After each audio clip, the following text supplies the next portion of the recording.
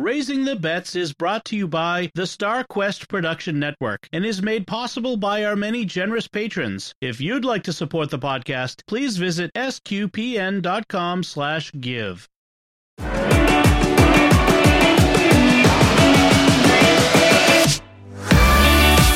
You're listening to Raising the Bets. We're a Catholic couple raising 5 kids outside of Boston. Join us as we share the joys and challenges of marriage, homeschool, and our adventures near and far as we make sense of the world and experience the best parts of our culture.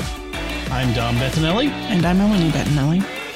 So, this is, as we record, Palm Sunday. Sunday.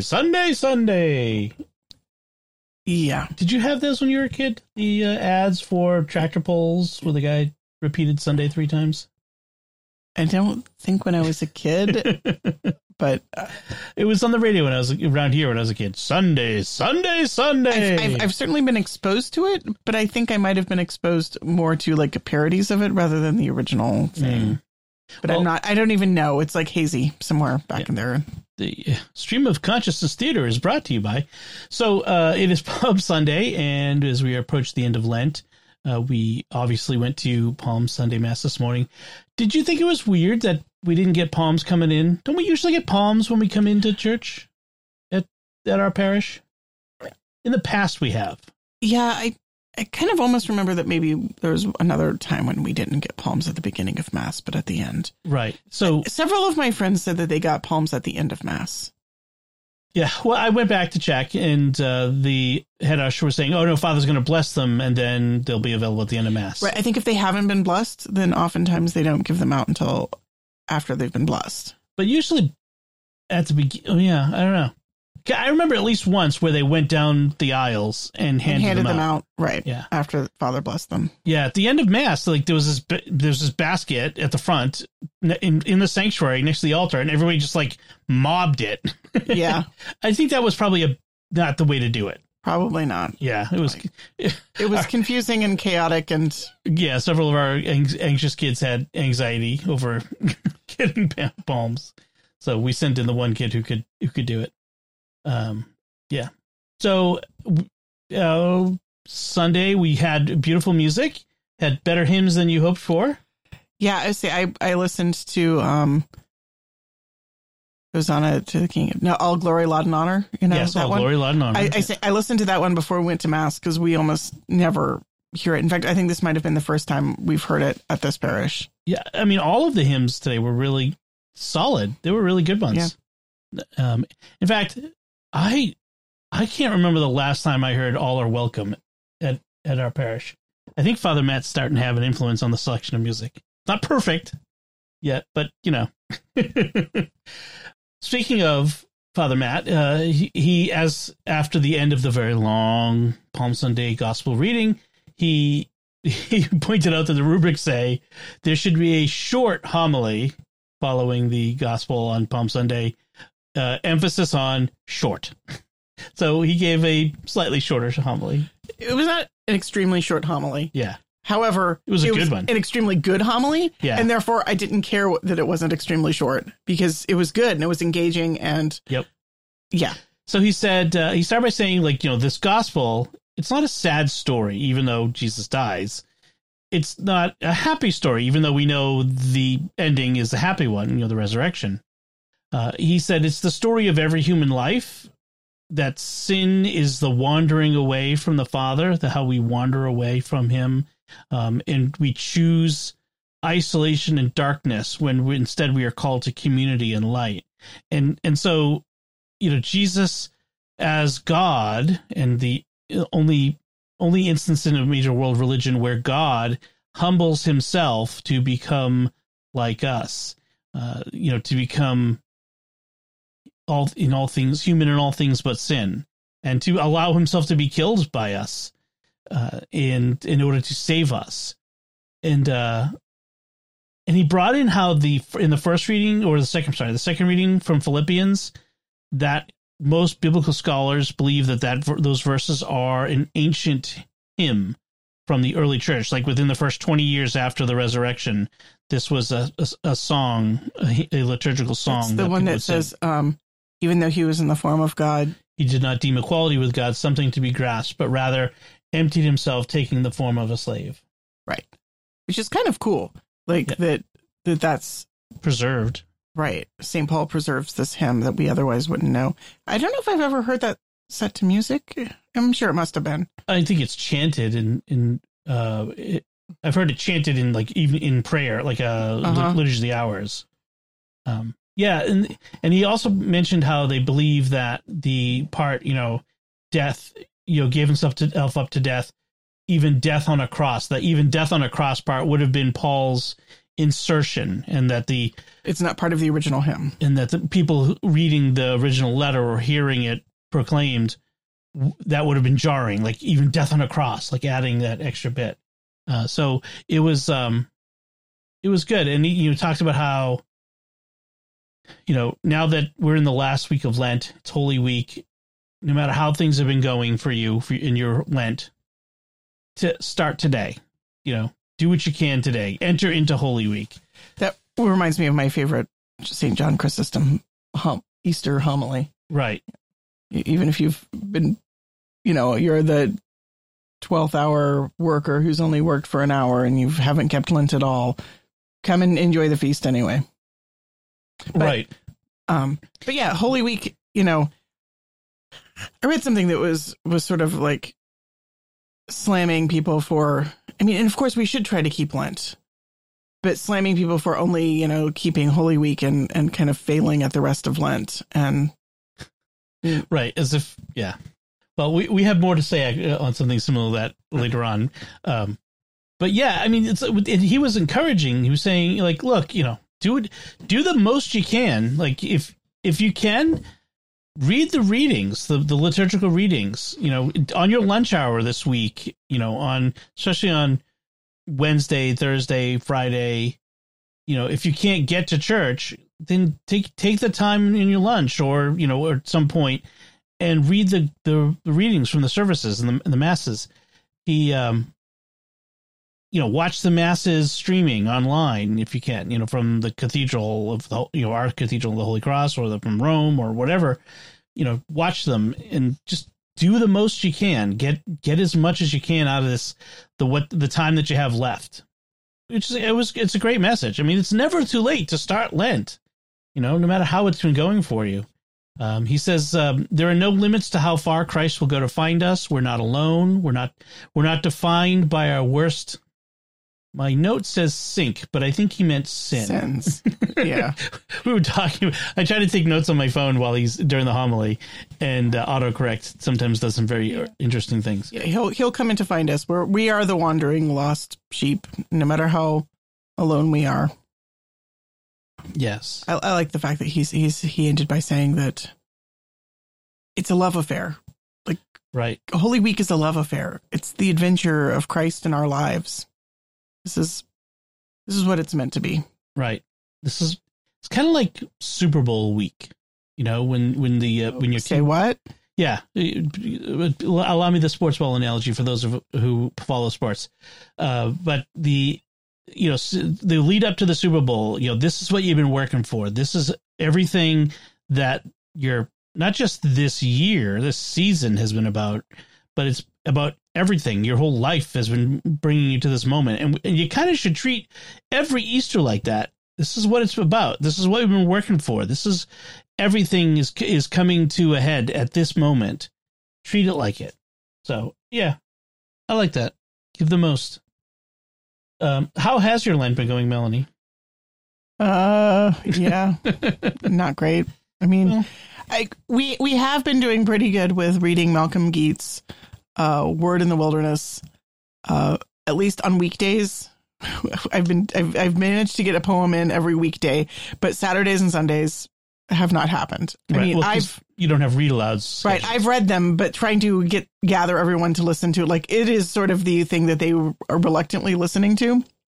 Okay. That's how it is for you, what the kids are doing. Right. How has it been for you? I'm saying however, have felt like I've been getting a lot out of it. And I don't know that I would have been getting as much out of it reading it to myself, like sharing it with them, even if they are reluctant victims of my inflicting it on them. Yeah. Well, they're kids. No, but I think they have been clearly listening and taking some parts of it in and thinking about it and talking about it. So it's not like completely all blowing over their heads. Right. I did successfully take the games off of my phone, and that has opened up a little bit more space for, I would like to say it opened up more space for prayer, but I would have to really stretch the truth in order to claim that. We made it to confession, though. We did get to confession as a family, and that felt like a huge victory. I would say that as Lents go, this one has been fairly mediocre. Something hit me this morning talking about, like, one of the prayers was talking about how we've been celebrating Lent with fasting and charitable works. And I was just like, yeah, I don't think I've been doing so great with the fasting and charitable works. I guess I've lowered my bar, for what it constitutes, a good Lent or a great Lent. I mean, I've decided I'm not going to like set these huge like goals way up here, because I never reach those goals, and I always feel bad at the end. Like, oh man, I'm such a terrible Catholic. Oh, I'm so bad at this.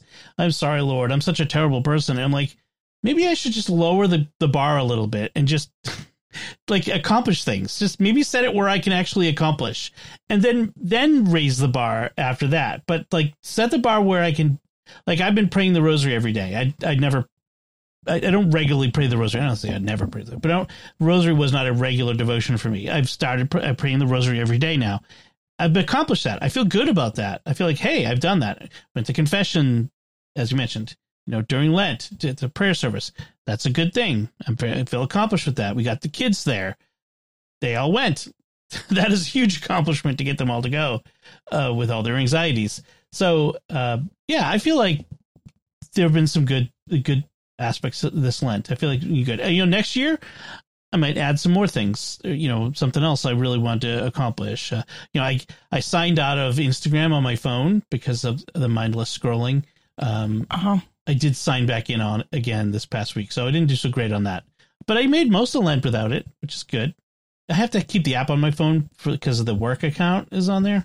Right. Kind of a pain. I wish I didn't have to deal with that, but it is what it is. So anyway, so that's how our Lent is going, and Holy Week is coming, and you kind of getting ready for that, trying to plan for that. Brace yourself. Holy Week is coming. Brace yourself. Easter is coming. It's really Easter. Holy Week is going to the services. That's fine. It's Easter and all of the planning for that. It's for me, it's the planning of the food and the Easter baskets. Yep. And does everyone have clothes to wear? Which we still, like, Lucy doesn't have an Easter dress and Ben wants some dress shoes, and I don't think either of those are going to happen. Yeah.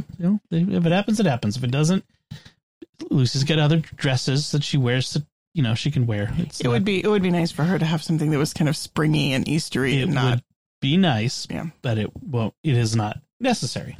No. So. Still. Yeah, I know. And we still haven't sat down and made like the game plan for the food. Right. We have some ideas of something we might want to have. We decided what we don't want.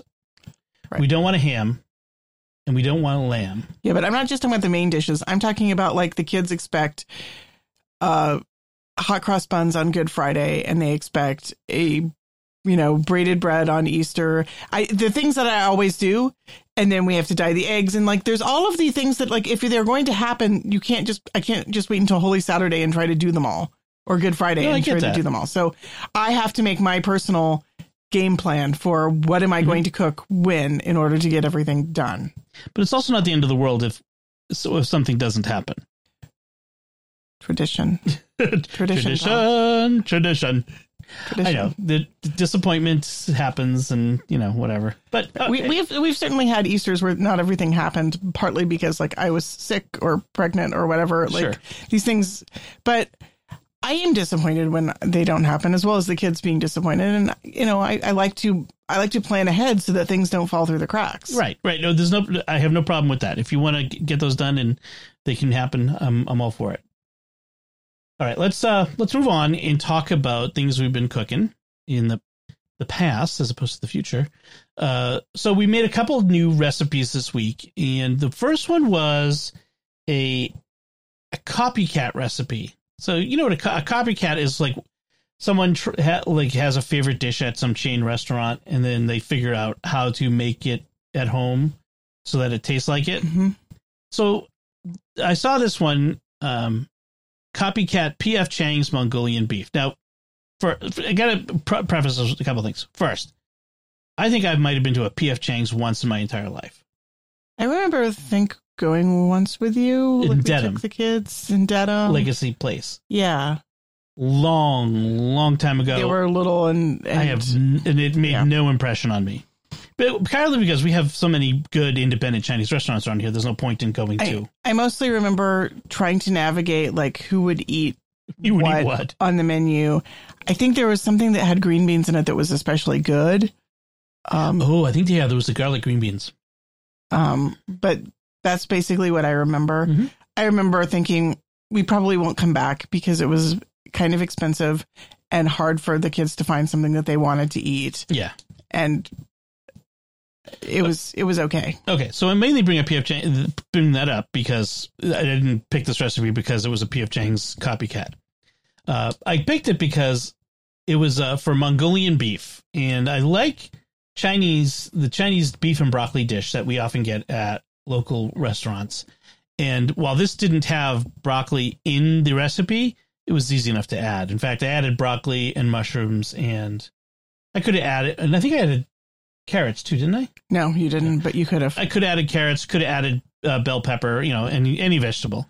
And it was a pretty straightforward, simple dish. So it's basically some ginger, garlic, soy sauce. It's actually kind of a teriyaki dish, I suppose. It doesn't have mirin in it, so I guess it's not teriyaki. But it's ginger, garlic, soy sauce, and brown sugar, which you simmer in some water. You simmer to thicken it a bit. Then, and the recipe called for way too much sugar. Right. That's one of the things to point out. Is like it called for it calls for a cup of soy sauce and a cup of water. So you get 2 cups of liquid and a half a cup of brown sugar. That is a lot of sugar to liquid.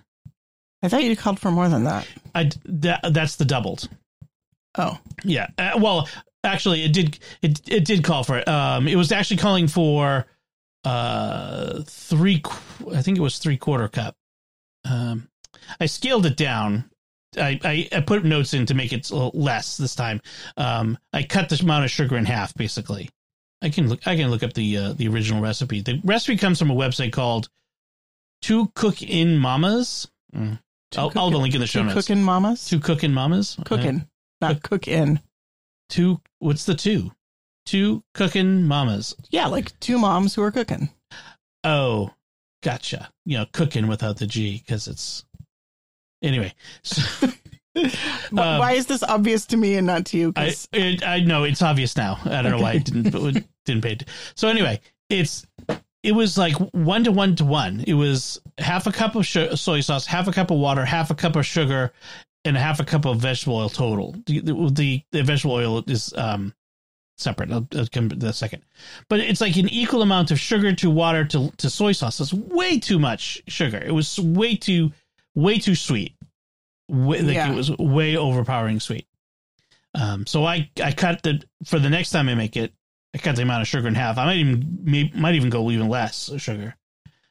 So you cook the sauce ingredients down, and while it's cooking down, you got some flank steak that you've cut into bite-sized strips, and tossed it with some cornstarch, and then once the sauce is done, you set it aside, and then you cook the steak in batches in a skillet until they're crispy and browned. Like you don't cook them in anything; they're just cooked. Then you just throw it in the sauce, and so I threw that in the sauce, and I threw in some cooked mushrooms and some broccoli that I steamed in the microwave, and served it over rice. It was pretty fast, pretty simple and easy.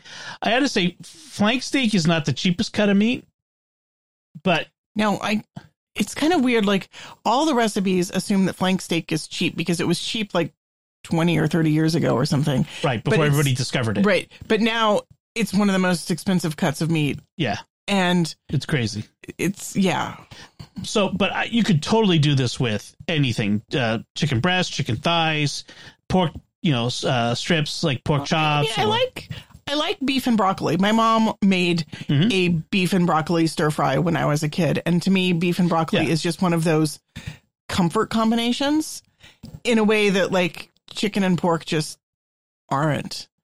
You need something that's fairly tender, and that's one of the reasons why they're right. Flank steak. When you cut it against the grain, it comes apart pretty easily. So I'd have to think of a cut of beef that was. Yeah, I mean, my mom always did like an eye of round that she really thin sliced. I was thinking London broil. Yeah, that's essentially eye of round. If you thin sliced it enough, thin enough slices and small enough, you'd want to make the pieces fairly small. Cut against the grain. Fairly thin. That would work too. So that was pretty good. I might make that again. I like that. So the other one we made was a classic. This was actually requested Bella. We were doing it at the menu. She asked for something with shrimp, with lemon, and cream. Cream? Yeah. Oh yeah. You ignored the cream. Oh, I didn't know there was cream. I heard shrimp and lemon. I'm like, okay, I know what to do. Right. She actually said shrimp with lemon and creamy sauce. I mean, she didn't dislike the scampi, but she did say cream. I'll have to think of that next time, what I could do with that. Anyway, so I did shrimp scampi. This goes back to when I was in high school and I worked in an Italian restaurant as a dishwasher, and they had lobster scampi, they had shrimp scampi all the time, and like scampi is just in my veins. It is so deeply ingrained in my mind. And so I'm like, yeah, I'll totally do that. So I got some, luckily small shrimp was on sale this week. So I got some small shrimp, some linguine, and scampi is the reason it's a popular restaurant dish is because it's so easy. It's equal parts butter and oil in a skillet. You throw in some shallots and garlic, fry that up a little bit. Then you toss the shrimp in, cook it just till it's barely done. It's also some white wine, and then lemon after the shrimp is kind of done, and a little more butter to make it sort of emulsify the sauce. And then you pour it over pasta. Or actually, what you should do is put pasta in the pan, because it's the starches on the pasta should thicken it up a bit, the sauce a bit, and that's because not everybody likes the pasta dressed. I have to keep the pasta separate. So the sauce was a little liquidy.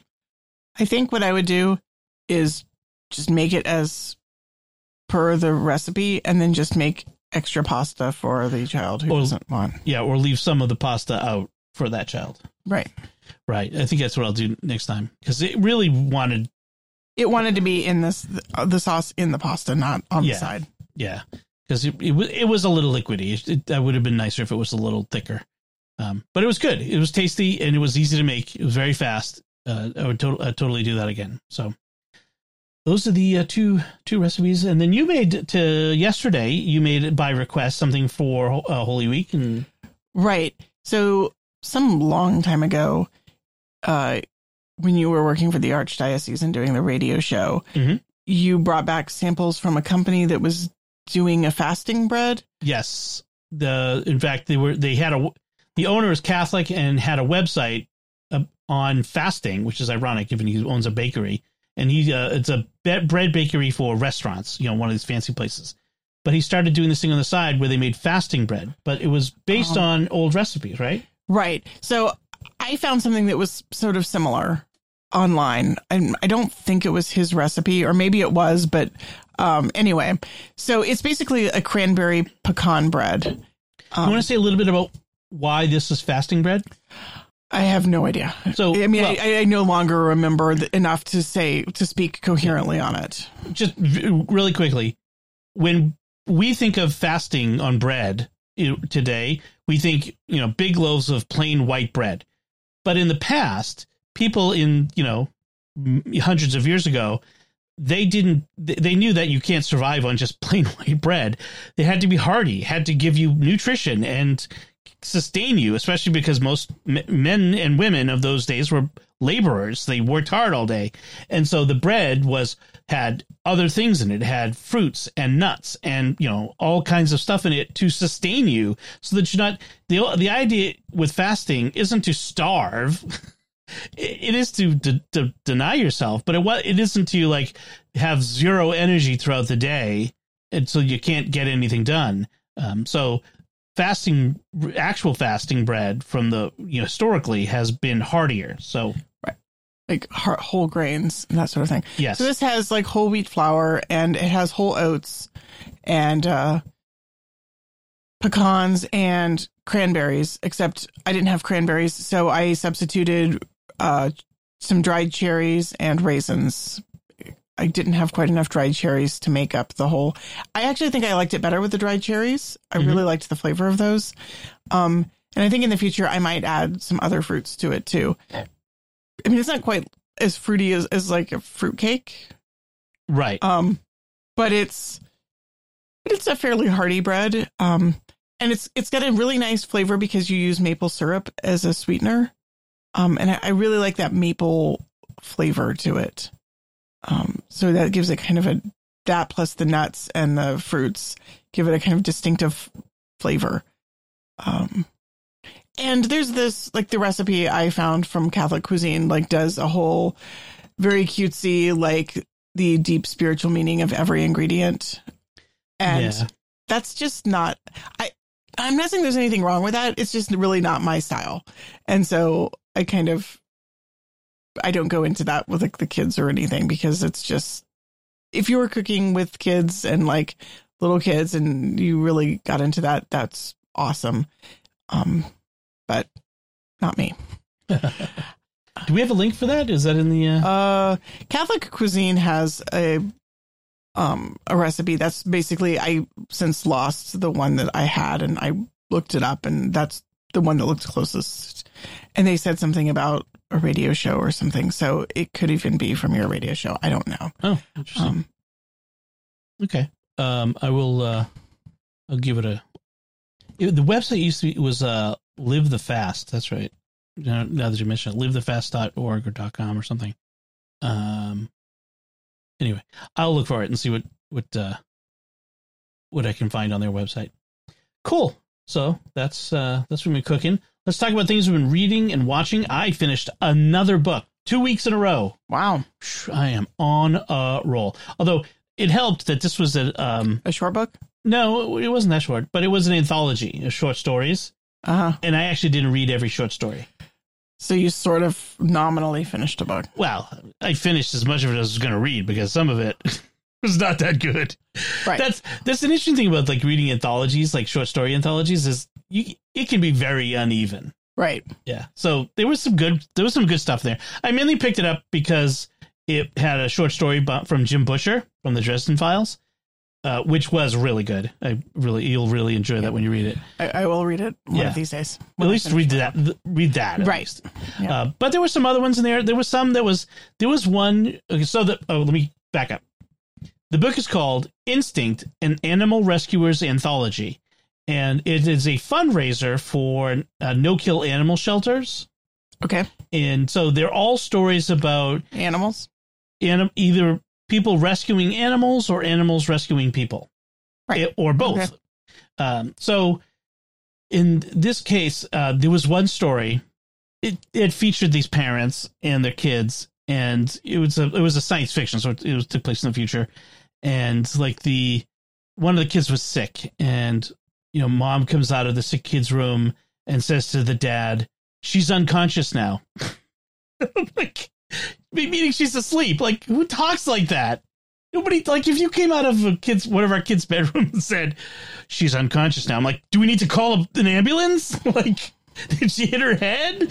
Was this a person who normally talked with Overly large words. This might have been one of the only sentence this person said in the entire book, I think. I mean, the entire story. So it wasn't like they were trying to like be characterization. I don't know. Yeah, it was just weird. It wasn't the main character. It was the main character's, wife, I think it was.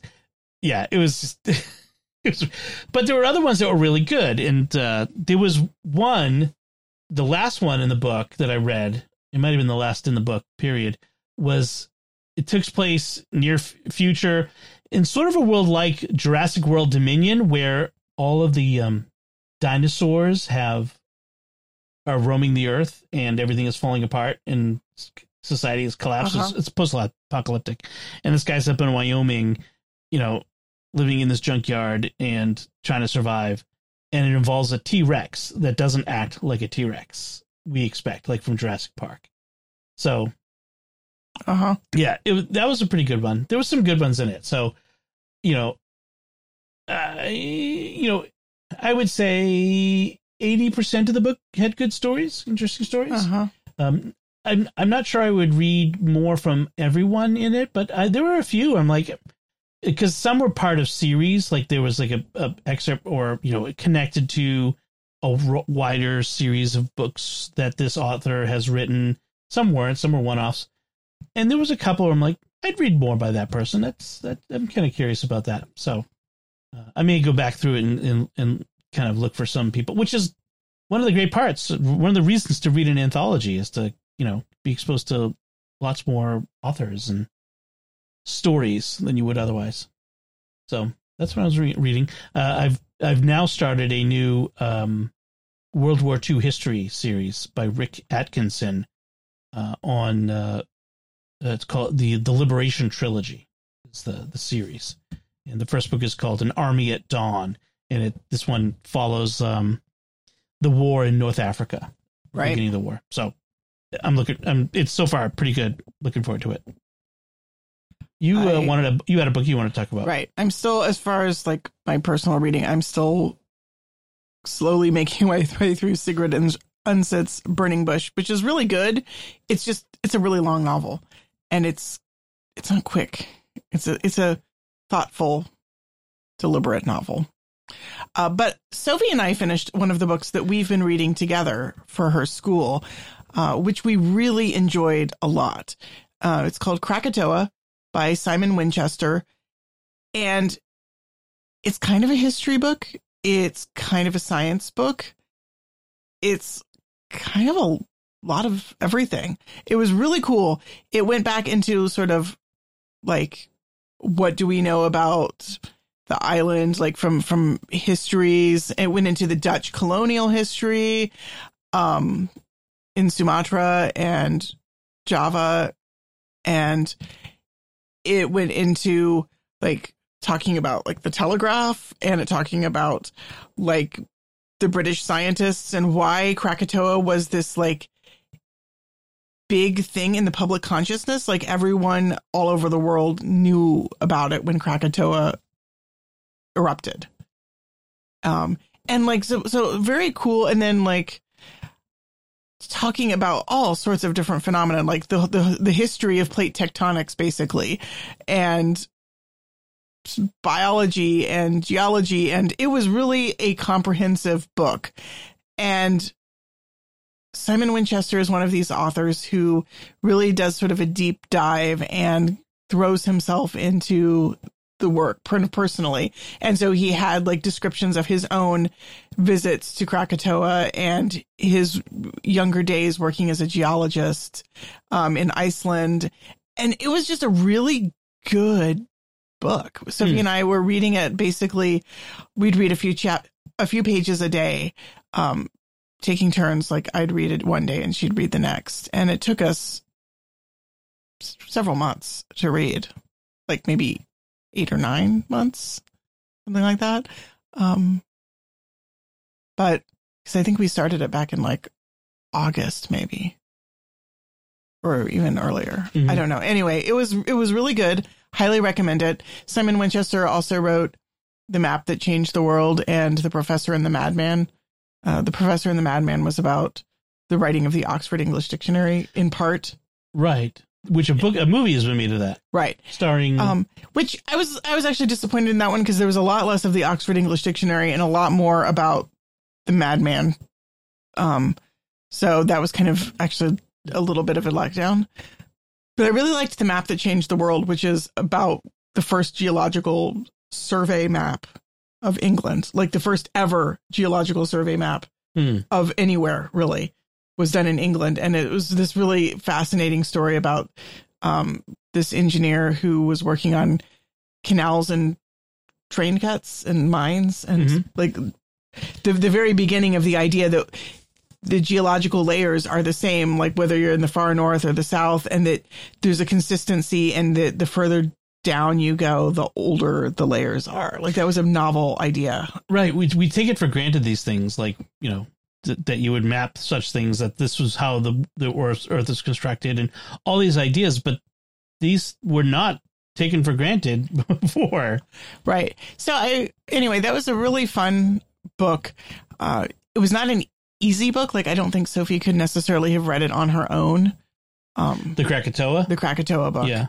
But it was good. Good. I mean, I learned so much about all sorts of different things, including Dutch colonial history, which I knew nothing about. See, I love these books that are like, they're ostensibly about a very specific thing.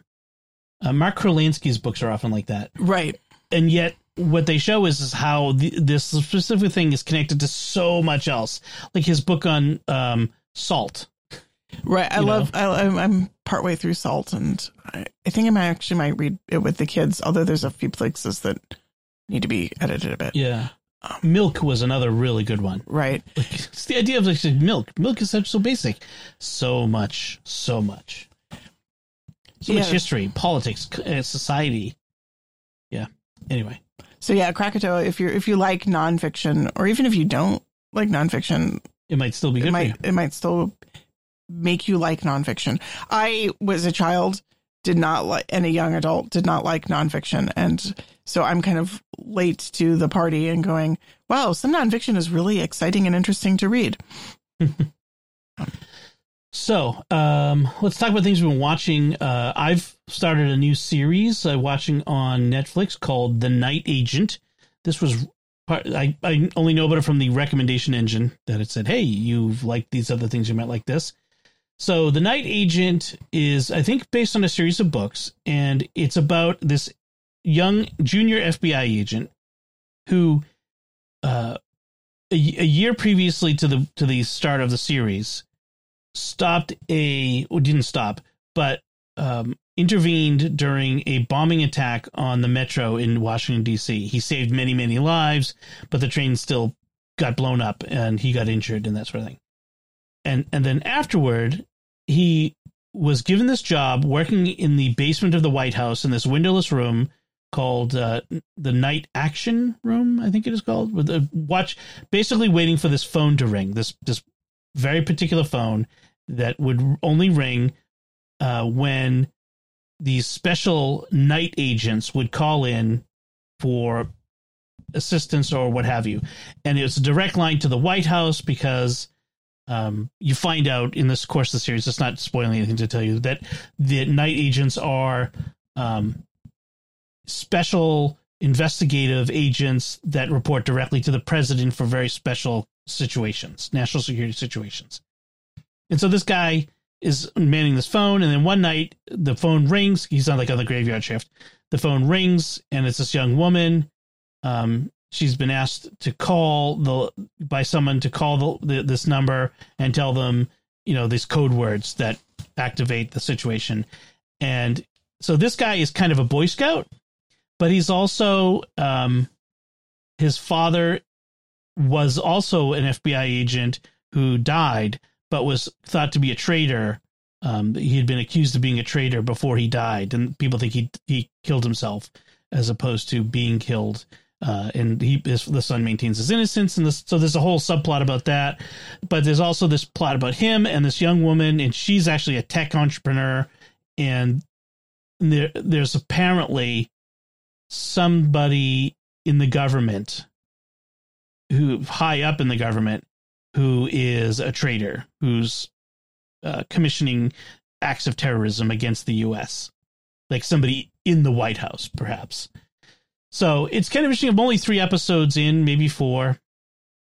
It is not like, it's not like super well written, you know, like a high level. What would I compare it to? I mean, I'd almost compare it to like decent network TV. It's not like, I don't know. It's not like as well written as The Last of Us or some of these other more compelling shows. But it's pretty good. It's decent action, and you know, it's enough to keep me engaged and watching to see what happens and who it is. And they just in the last episode introduced this new character who's this Secret Service agent who is a hero who got injured and is coming back, and he's this old guy, and you know, should he be coming back? I'm like, he's not old. Like, how old's that guy? I know that actor. He was in 24 with Kiefer Sutherland. He was President Palmer in that. He's not that old. I look him up. He's a year older than I am. Yeah. Old, over the hill. Old. Put him out to pasture. So, although he does look young, he actually, he's one of these guys who's kind of ageless. So the Night Agent, pretty good so far. I'll let you know how it goes. It's not like super like gory. There's no skin in it. You do see like one guy's half of his butt in the shower. That's about it. But, you know, there's nothing other untoward. The next episode may, in fact, you know, go off the rails and have a HBO style orgy or something. But so far, so good. Okay. We watched the latest episode of The Mandalorian with the kids. We did. The Pirate, it was called. Good. Another good episode. Yes. Yeah, I like the way the story's going. I'm interested in what they're doing with Bo-Katan. Yes. And where they're going with this. And I find the themes of faith very interesting. Right. There is a lot of... This is probably the most religion I've seen in Star Wars. Maybe. You know, apart from the quote unquote Jedi religion, which is not really a religion. Right. Yeah. But it's very interesting to see, like, they're using words like apostate, convert, the creed that they take, the way. I mean, the word, this is the way. That's when early Christians didn't call themselves Christians. Right. They called themselves followers of the way. And redeemed. Of course, the Mandalorians are not very like the early Christians in that weapons are their religion. So I'm not saying that. I know. No. I'm not saying that Christianity should be more warlike, but if I got to wear cool armor, I'd be okay with that. The one thing I felt a little bit weird this season is that I'm having a little hard time wrapping my head around where they've taken the character of Greef Karga. He's gone from being the head of a bounty hunters guild to high magistrate. But it's not the fact that he's the high magistrate. Like, I could buy that. It's that suddenly the guy who is running the Bounty Hunters Guild, who you would think would have some sort of basic sense of self-preservation and security, has become completely incompetent at keeping his people safe. I mean, yeah, in that first season, he actually wasn't all that great at it. No, I mean, it's true. But he must have got to the position he was. Some street smarts. And I felt like they had ditched any sort of street smarts. Like, he comes across as, like, if they'd put some other new character in that position as magistrate, I could have bought it, that they were that clueless. But he's not as clueless as the guy in Book of Boba Fett, who was running the Mos Espa. He was like the deputy mayor or whatever of Mos Espa. He's not as clueless as that guy, but yeah, he's not quite as competent. Like, he's more blustery politician now than he was before. Yeah, I just felt like they didn't sell that change of direction for him as a character. One of the things that I don't think they've done a real good job of is really letting us understand how much time has passed. It's been like 4 years since season 1 internal to the show. Right. I don't feel like they really conveyed the passage of time. And part of it is that Grogu ages so slowly. Right. But I also felt like the whole Navarro, like, it had how many citizens in it? Like 30 people who lived in that entire city.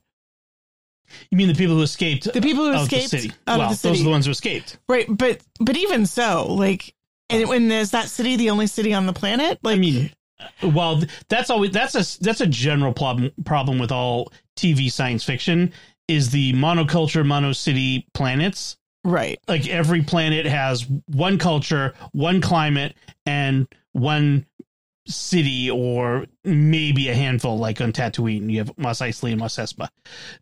But in general, yes. Like, oh, it's a desert planet. Oh, it's an ice planet. Hey, look at Earth. We have all of those environments. It's like, oh, it's Dagobah, the swamp planet. That is a problem with Star Wars in general. Right. I mean, you just sort of have to suspend disbelief. Is there any part of Navarro that isn't a giant lava field? Because maybe you want to live over there. Right. Maybe you don't live in the middle of the lava fields.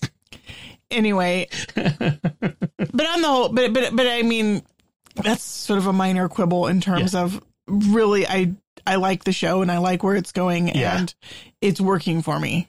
And a huge surprise cameo. That was fun. From another show. I don't want to spoil it, but there was a big, it was a big, like, wait a minute, is that who I think it is? And it's like, it's the same voice. Yeah, it was pretty awesome. But too short in terms of like, well, and the implications of where he was. Right. Yeah, it's very interesting. Anyway, so that was The Mandalorian. And then we watched the last 2 episodes of The Bad Batch. Completely crushed me. It was like a shot to the kidneys, shot to the jaw. I mean, they were hammering you from all sides in this one. I mean, it was good. Like, it was good. As storytelling, it was good storytelling. But what I don't like is the fact that this was the season cliffhanger and who knows when we're going to be seeing the next season. So they left us in a really bad place. It was a bad place for The Bad Batch. And maybe this is too spoilery, but I really think that people who are watching this with their kids should know a character dies. Right.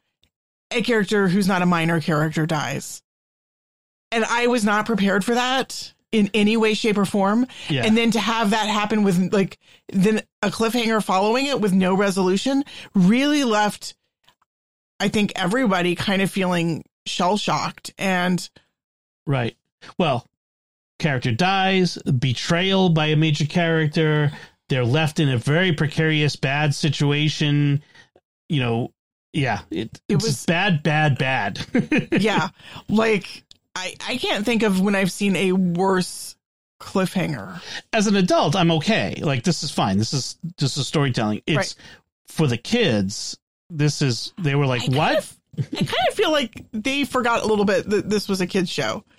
Like, this was kind of dark in the same way that Andor is dark, and maybe it's animated, but it is right. Maybe there was a little bit at the end that I think was maybe supposed to be more hopeful than I felt it was. It felt kind of sinister to me, but maybe it was supposed to be hopeful. Right. There was an interaction with a couple of characters that could be interpreted as being a hopeful note, but it could also be a sinister note. Yeah, I had a hard time reading that as hopeful, but I'm wondering if maybe I was supposed to. See, the difference between the end of this season and the end of the first season is the first season also had major catastrophic things happen, but at the very end, it ended on a hopeful note. I'm trying to remember, how did it end? They were in the ocean after something having sunk. I don't want to give spoilers. Right. There was. They were all together, all of them. Yeah. And then one went off on his own, but it was a generally hopeful. Yeah. I mean, there was nobody dead. Well, that too. Well, none of the major characters were dead. A lot of minor characters. A lot of minor characters. Yeah. Yes. Yeah, I mean, The Bad Batch is definitely not cheery. No, I mean, it's a war show. I mean, it's about soldiers. Right. It's about soldiers, and I mean, it's lighter than other things. It's lighter than The Mandalorian. I think it is lighter than Andor, certainly. Right. But, it is. It's definitely lighter than, but it's still.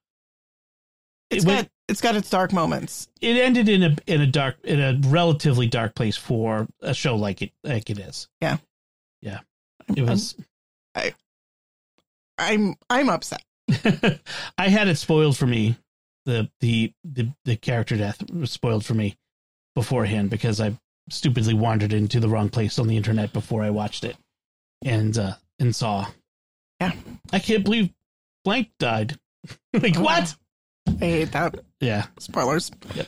So, and of course, one of our children opted not to watch because they were having panic, and so now we're all having to step on eggshells because we can't even talk about it openly until this child has caught up and watched the last 2 episodes. Right. Which is also creating some extra tension on top of things because, like, not only did this end on a bad note, but then now we can't, like, process the way we usually do as a family by talking about it. That's hard. We have to get this child to watch it. Just watch it. Yeah. So anyway, so that's what we've been watching, and so now that I'm almost glad though that Bad Batch season 2 is done, so that we don't have to kind of figure out how to watch all of this TV shows together as a family. We don't do a lot of TV watching as a family. No, our kids don't watch a lot of TV, period. So this is basically it. Mandalorian and Bad Batch is pretty much what they watch. I mean, they occasionally will watch a movie or a few episodes of a show. Like sometimes the older girls will decide to take their screen time as shows. What is that show that Sophie likes? Miraculous Ladybug. The Miraculous Ladybug, which is an animated teen superhero show. Yep. Set in France. France. And sometimes, like, when some kids are at Scouts and the other kids aren't, they'll watch a couple of shows like that. They watch episodes of Rebels and Clone Wars. That's what they used to watch Looney Tunes. Oh yeah. Then they've graduated to Rebels and Clone Wars because I think they watched all the Looney Tunes that I could find. Oh, they might be able to find more. There is so much more to watch, but I know it's safe. All right, so that's what we've been watching. Now, we talked about today's homily at the beginning of the show, but that's because this is something we want to talk about here at the end. And this is an article that you found that was posted on Facebook. Right. It's from Homiletic and Pastoral Review, which is a magazine generally for priests and deacons to help them in their homilies and pastoral work. And the magazine is published by Ignatius Press, so it's generally considered a conservative or orthodox publication from that point of view. So the article is titled "What Many Priests No Longer Believe," and it was published this week. The author is a Father Robert McTeague, S.J. And do you want to characterize it? I said it was extremely bitter and cynical and and judgmental. Okay. Let me try to give him the benefit of the doubt of what I think he's trying to do. But this is my takeaway. Okay. So he's basically talking about how there's so many faithful priests with a zeal for souls who are sick at heart and discouraged and anguished because their experience of the sacraments in their parishes is so bad. And he said he's surveyed friends from around the country, around the United States, and gathered them in a lot of these experiences into these collected observations that he calls the fictional Saint Typicals and what it's like. And he kind of goes through this. This is what, the masses on Saturday vigil is like, and Sunday morning and Sunday afternoon and Sunday evening. And so what he's getting at is people aren't living up to the ideals and standards of the way we should be celebrating Mass. But what it comes across is all the people who go to church do so badly. No matter what you choose to do, you're doing it wrong. Right. Like he lists the Masses, the Saturday vigil, the Sunday morning, the Sunday afternoon, the Sunday evening, and he criticizes everyone who goes to every single one of those Masses. Right. They're choosing to go to this Mass for the wrong reason. Like if you go to the early morning Mass, it's because you can't wait to get on with the rest of your day and you're just getting Mass out of the way. But if you go to the later Mass, it's because you almost slept in. And if you go to the even later Mass, you had to just sleep in. And then the Sunday night Mass, the last chance Mass, where you couldn't be bothered to get to Mass earlier, or you had a hangover, and it's just like everything he describes. Everybody, like he describes how poorly dressed everyone is, how the bad attitudes of people looking at their phones as they're walking to church, people rushing out of the pews at the end, the way people receive communion. There is no good words for anyone. There's just criticism for everyone. And I'm like, wow, how sad, Father, that this is what you think is going on in your parishes. Is there not 10 good men? I feel like it's Sodom and Gomorrah. Are there not 10 good parishioners left in the parish? Right. I mean, I think he's trying to talk about why priests are discouraged, and I think he's trying to suggest what they can do about it, but it just comes across as a laundry list of complaints. Well, let me be clear. All the things he describes, all the problems, they are real. There are real instances of this. There are people who show up at Mass and just are bumps on a log, and people who show up dressed in outlandish outfits. And there are people who, are running out the back of the church as soon as practically possible after receiving communion, and all these other problems. But it's not everyone. But also, as I'm talking about this article with several of my friends, one of my friends pointed out, I was one of the people running out of the church as soon as we received communion because my autistic child was having a meltdown and they really needed to get out. Or like basically there was no benefit of the doubt that maybe, just maybe, some of the people who are engaged in this behavior have good reason and are acting in good faith and doing the best that they can. It was all the most cynical possible reason for every behavior was the one given. Like, it felt very judgmental and lacking in any benefit of the doubt towards people.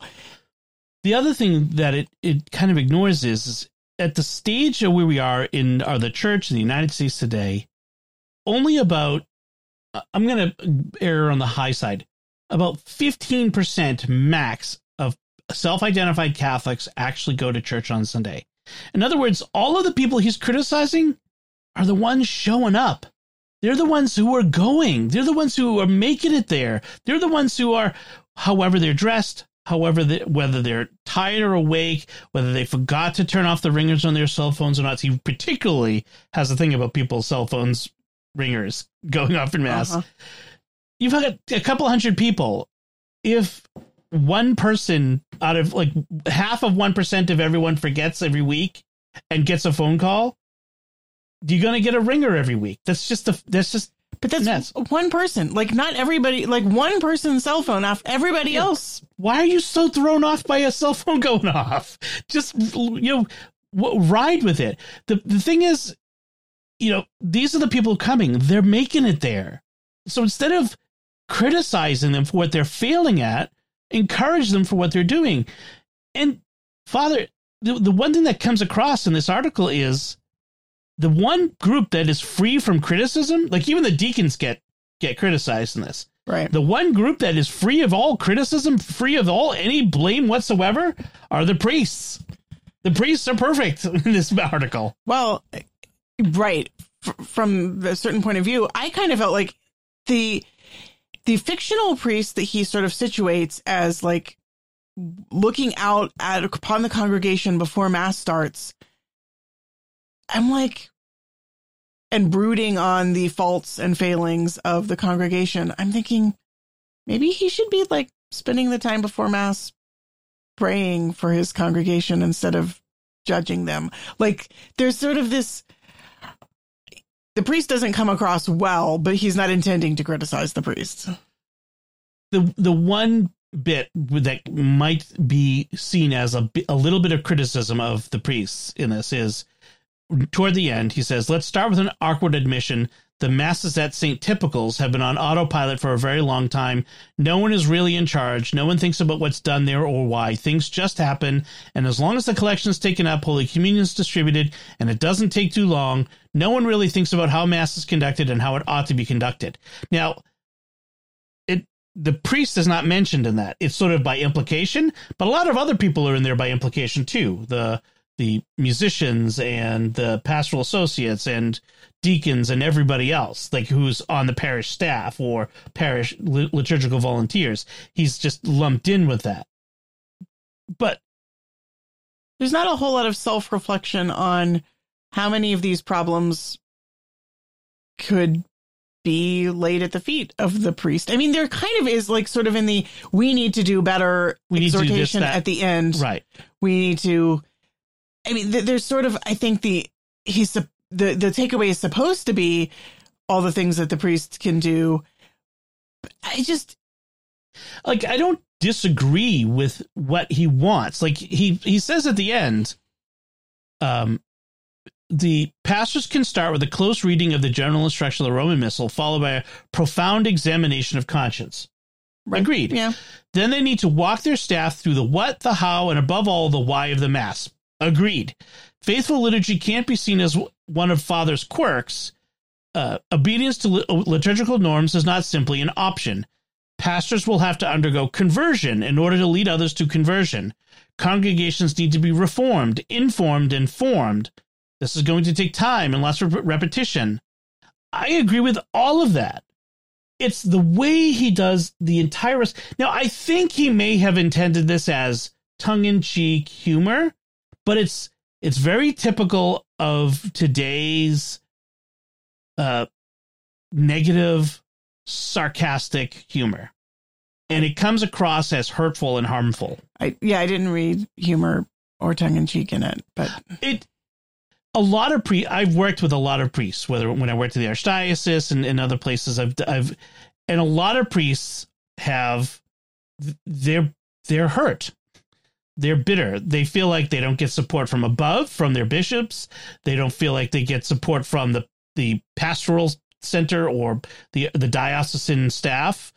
They often feel like they don't get the support of most of their parish. They get mostly complaints. I get that. I mean, they're in a very difficult place and difficult position. So I can understand, but this is not the answer. The laundry list of complaints about how everybody is doing everything wrong doesn't seem to be the best way to address that kind of deep hurt and cynicism. Right. It just seems to be laying it on thicker.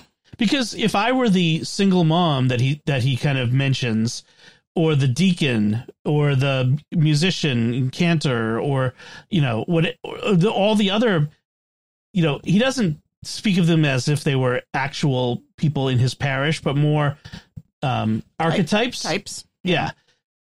But if I fell into any of those categories, I would be hurt by that. I mean, I suppose I'm in some of them, I guess, the parents with the herd of kids that they're herding in, or the teenagers or whatever. Well, yeah, I mean, I felt like there was one moment where he talks about all the people stumbling in while looking at their cell phones when they... Well, no, he, in fact, not in the church. Like, he was criticizing them for walking from their car to the door of the church while pulling out their phones and looking at them, getting one last dopamine hit was his assumption.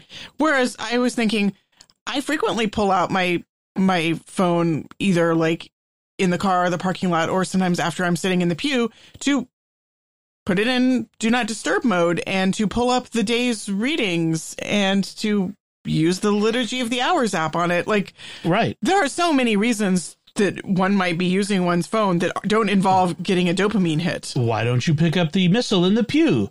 Because the text in the missal of the pew is often small, and some older folks they want to have it large for them to read, like your dad does with his iPad at church. Well, frankly, I try to follow along in the Missalette, and it hurts my eyes. And so I pull out my cell phone where I can enlarge the type, and that's what I use for the readings. Right.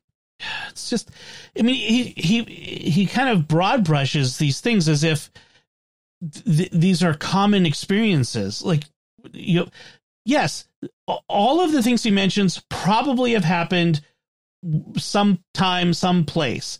But he makes it sound like this is the common experience. This is what everyone is doing. It's just, I don't know. I think it does more harm than good. And I know that when I was younger, and not that long ago, not that young, I might have said a lot of the similar things. I've got old blog posts about liturgical music, for instance, that I probably should regret. I'm older now, and Father is apparently at least as old as I am, based on his bio. He's probably as old as I am, and so he's probably should be as mature. I shouldn't say as mature as I am. He is as old as I am. I'm glad that I've kind of realized the error of my ways. I hope Father will too, because this is no way to get change. One last bit, the comments on the article, one of the most common refrains is, well, this doesn't happen at our traditional Latin Mass. You should come to our traditional Latin Mass, Father. You won't see any of these things. And probably true, but that's probably because you're a self-selecting group. Well, from some things I've heard, sometimes people who fit into the categories that Father is criticizing might be made to feel unwelcome at a traditional Latin parish. Not all traditional Latin parishes, but at some. Right. The people who are dressed. Well, I know a family who had kids who were not the quiet sitting in the pew type, who got shushed and frowned at so that they never went back. I mean, they tried it, but they got, nasty looks because their kids were perfectly silent. If you don't have the foibles of fallen humanity in your parish, it might be because you're all perfect, but it might also be because you've driven away some of the people who are at the other parishes because they're not welcome at your parish. Just a thought. Right.